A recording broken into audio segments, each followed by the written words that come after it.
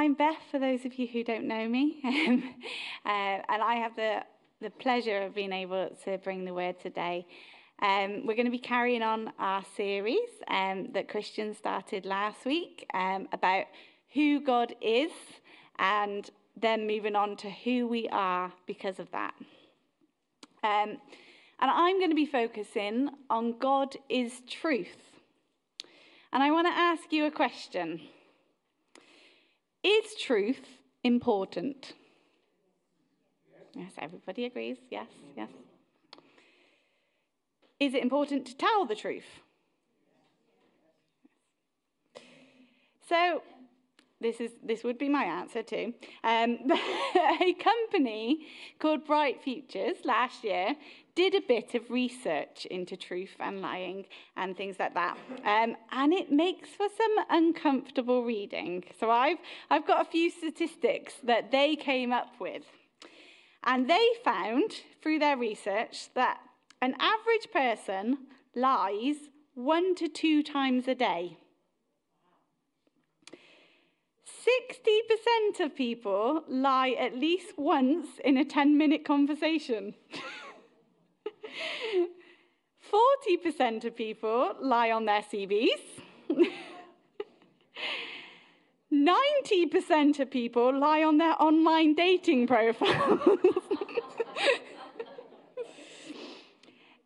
80% of women admit to lying to their partner about their spending habits. My husband's looking at me, right? 50% of teenagers admit to lying to their parents about their whereabouts. And 81% of people lie about their height, weight, or age online. There you go. I don't know whether that's true. That's what they found. And they looked into the reasons why people lie as well. So the reasons that people gave that they lied was fear of punishment, to protect themselves or others from harm, to avoid embarrassment or shame, to gain power or advantage over others, or out of habit or compulsion. Now, when I was reading through this, I was like, yeah, but that's not me. You know, I don't lie. And this doesn't count the Christians, right? Until I came to their next piece of research, and God gave me a bit of humble pie. Because they then went on to look at the most common types of lie that people tell. And this is where it gets a little bit uncomfortable. Because the most common types of lie that people tell were, number 1, I'm fine, when we're not really. I'll be there in 5 minutes. Tom read this earlier, I was like, that's you. I'm on my way, when you're not really.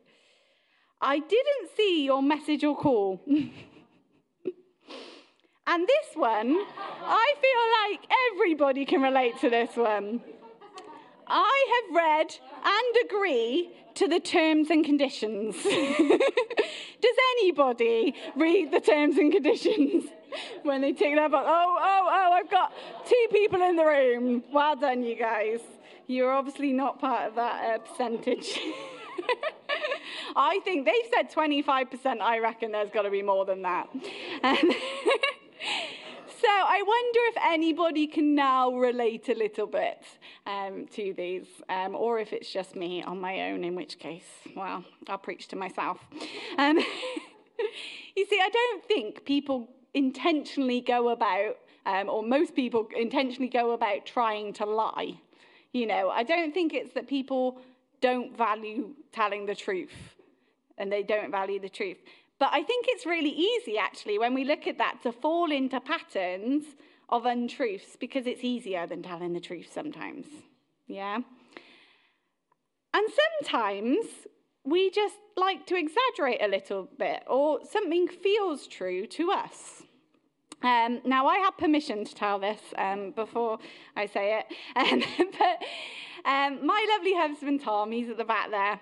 Him and I have an ongoing joke in our house because Tom will very often get home from work and he will tell me that he's really looking forward to his dinner because he hasn't eaten all day. But then Tom will carry on this conversation by telling me he's only had a bowl of porridge, a banana, a sandwich, an apple, some crisps. Oh, and someone brought a cupcake in that day, so he had one of those too.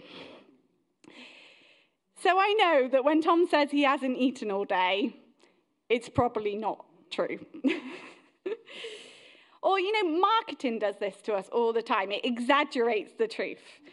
It tells us that if we buy these vitamins, then our hair will be glossy like a model's.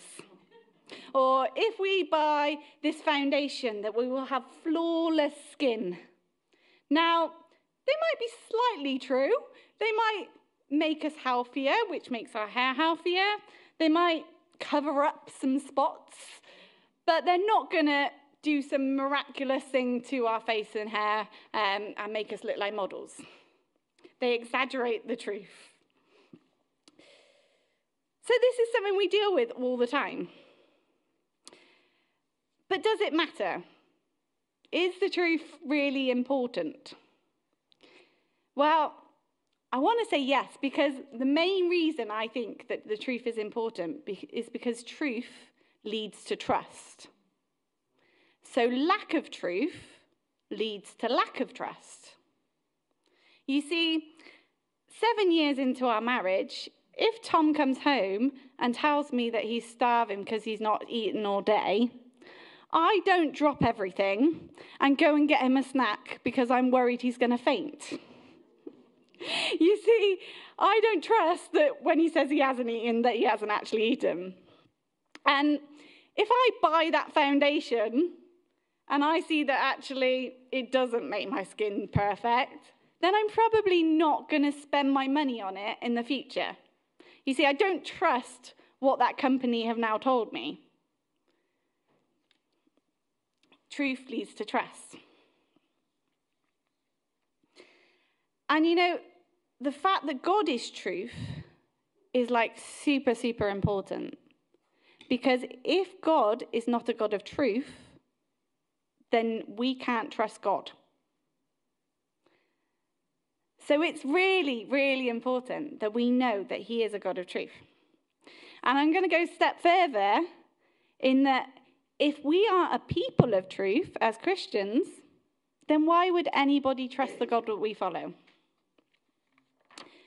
So, truth is important, but then we have this massive uncertainty in our culture about what truth actually is.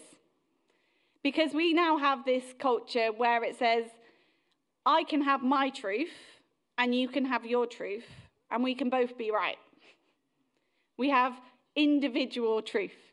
So even when we're trying to tell the truth, sometimes it can get really confusing and messy because we don't even know what the truth is half the time. But there's good news because God is truth. So if we want to know the truth, we go to God. In John 14, verse 6, it says that Jesus says that he is the way, the truth, and the life. No one comes to the Father except through him. So Jesus is the truth. If we want to know what truth is, if we want to know how to base our understanding of truth, Jesus is the truth. That is what he tells us in the Bible. If we believe in Jesus, then we believe that he is the truth.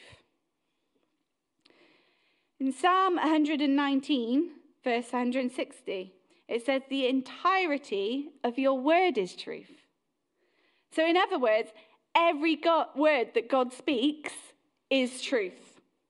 We want to know the truth, we see what God speaks.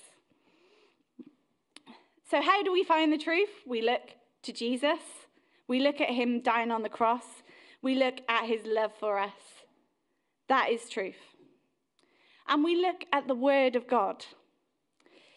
In John 8, verse 31 to 32, it says, "Then Jesus said to the Jews who had believed him, 'If you continue my word, you are my disciples.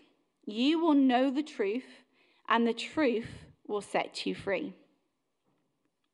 So Jesus is saying to the disciples, if you stay in my word, if you stay in my truth, you will know the truth. You will have an understanding of the truth.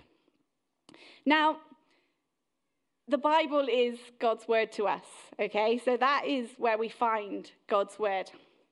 But I do think this warrants a little bit of a warning, because while God's word, the Bible, is truth, sometimes we can take it out of context and we can interpret it our own way.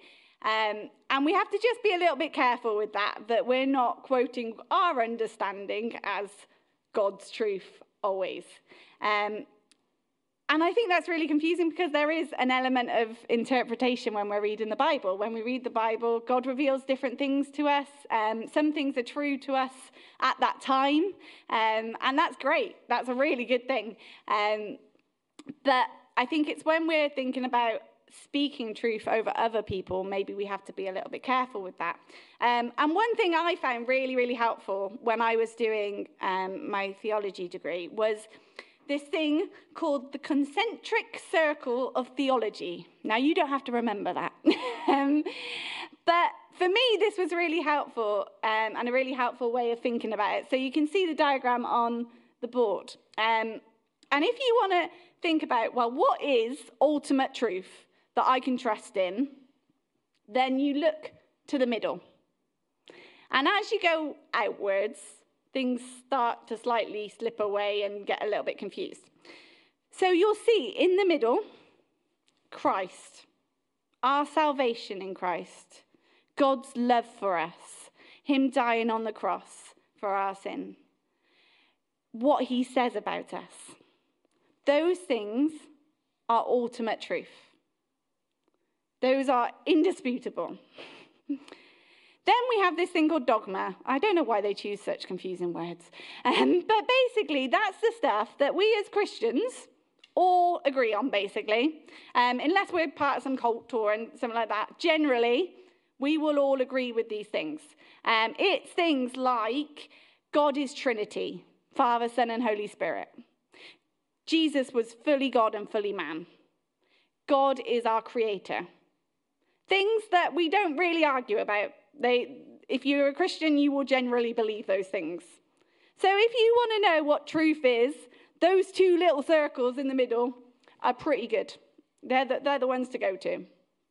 Because once you start going out of that, you get doctrine. Now, doctrine is basically the stuff that maybe we vary on between denominations of church and different churches. So things like how and when we should be baptized, how important tradition is, things like that. And while we'd like to think we know all the answers, it's likely that when we get to heaven, God's going to tell us what the right way of doing things was, and we'll find out from him.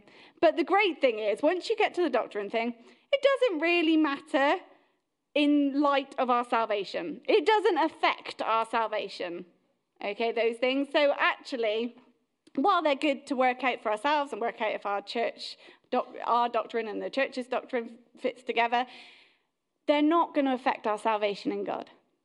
And they're not going to affect the ultimate truth of Jesus.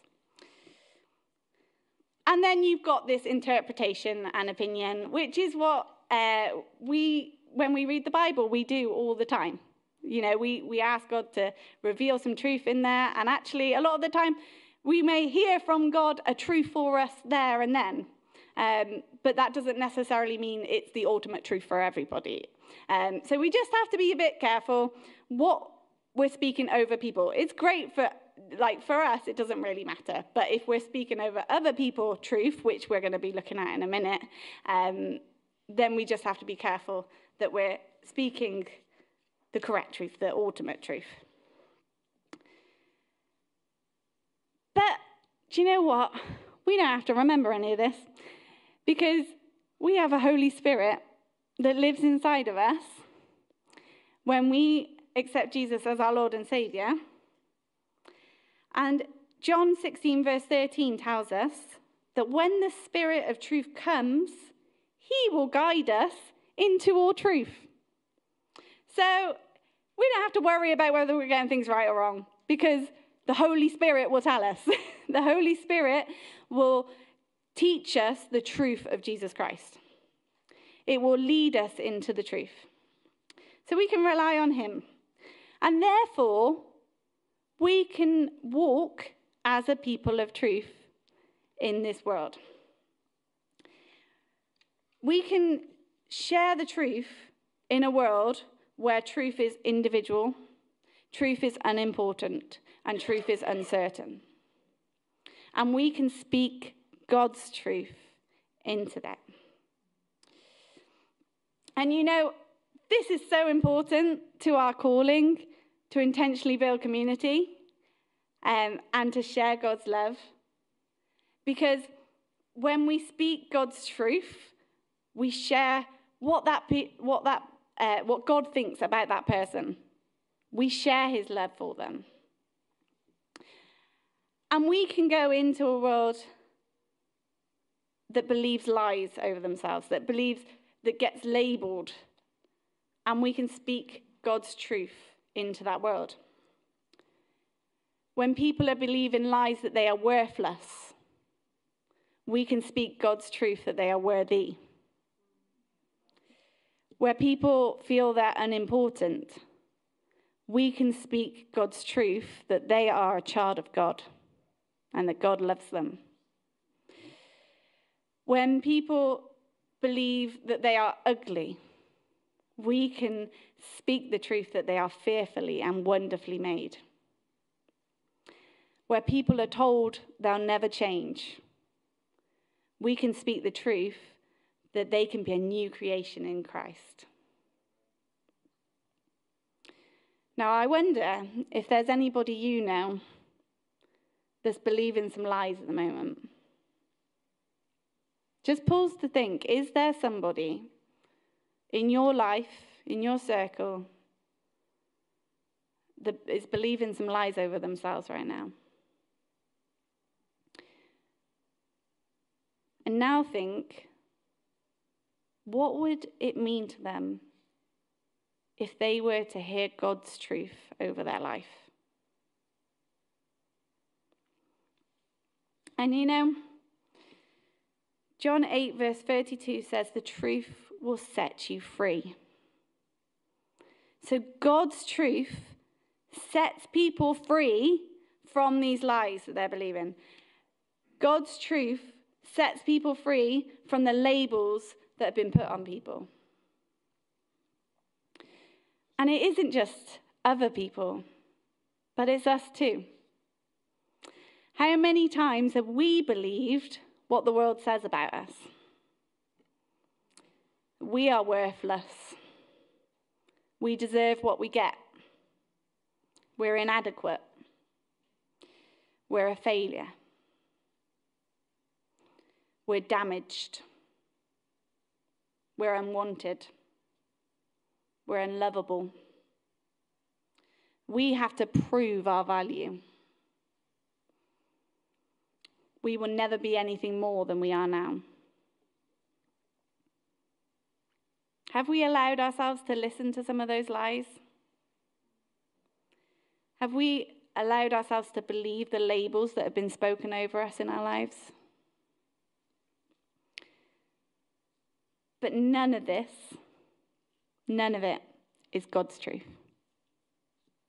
You see, God's truth over us is that we are chosen. We are his workmanship. We are loved.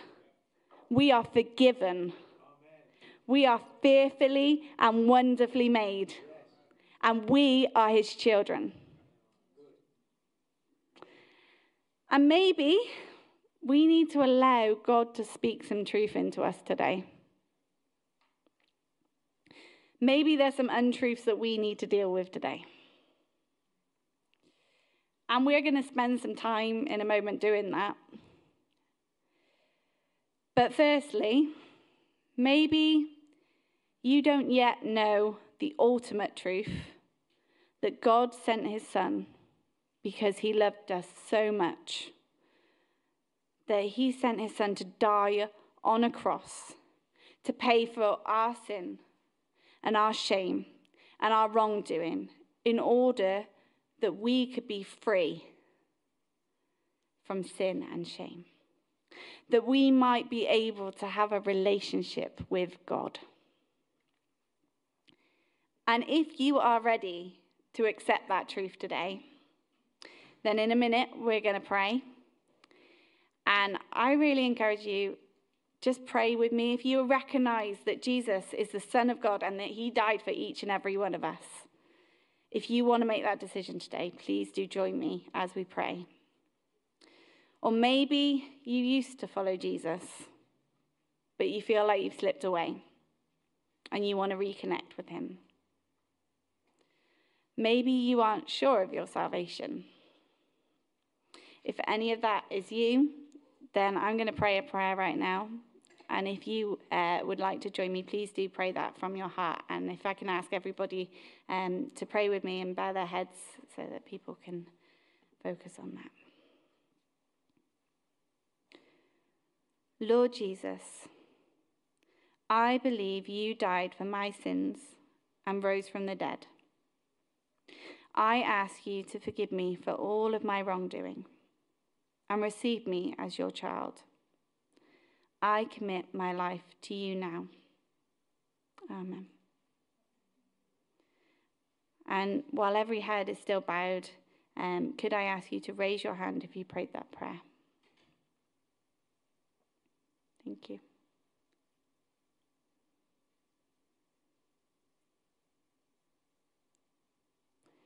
Just going to pray for those who've made that decision. Lord, I pray for everybody who has decided to follow you today, or that has decided to reconnect with you today. I pray that they would experience your peace and your presence in their life right now, and that they would know your truth over their lives today and for the rest of their lives. Amen.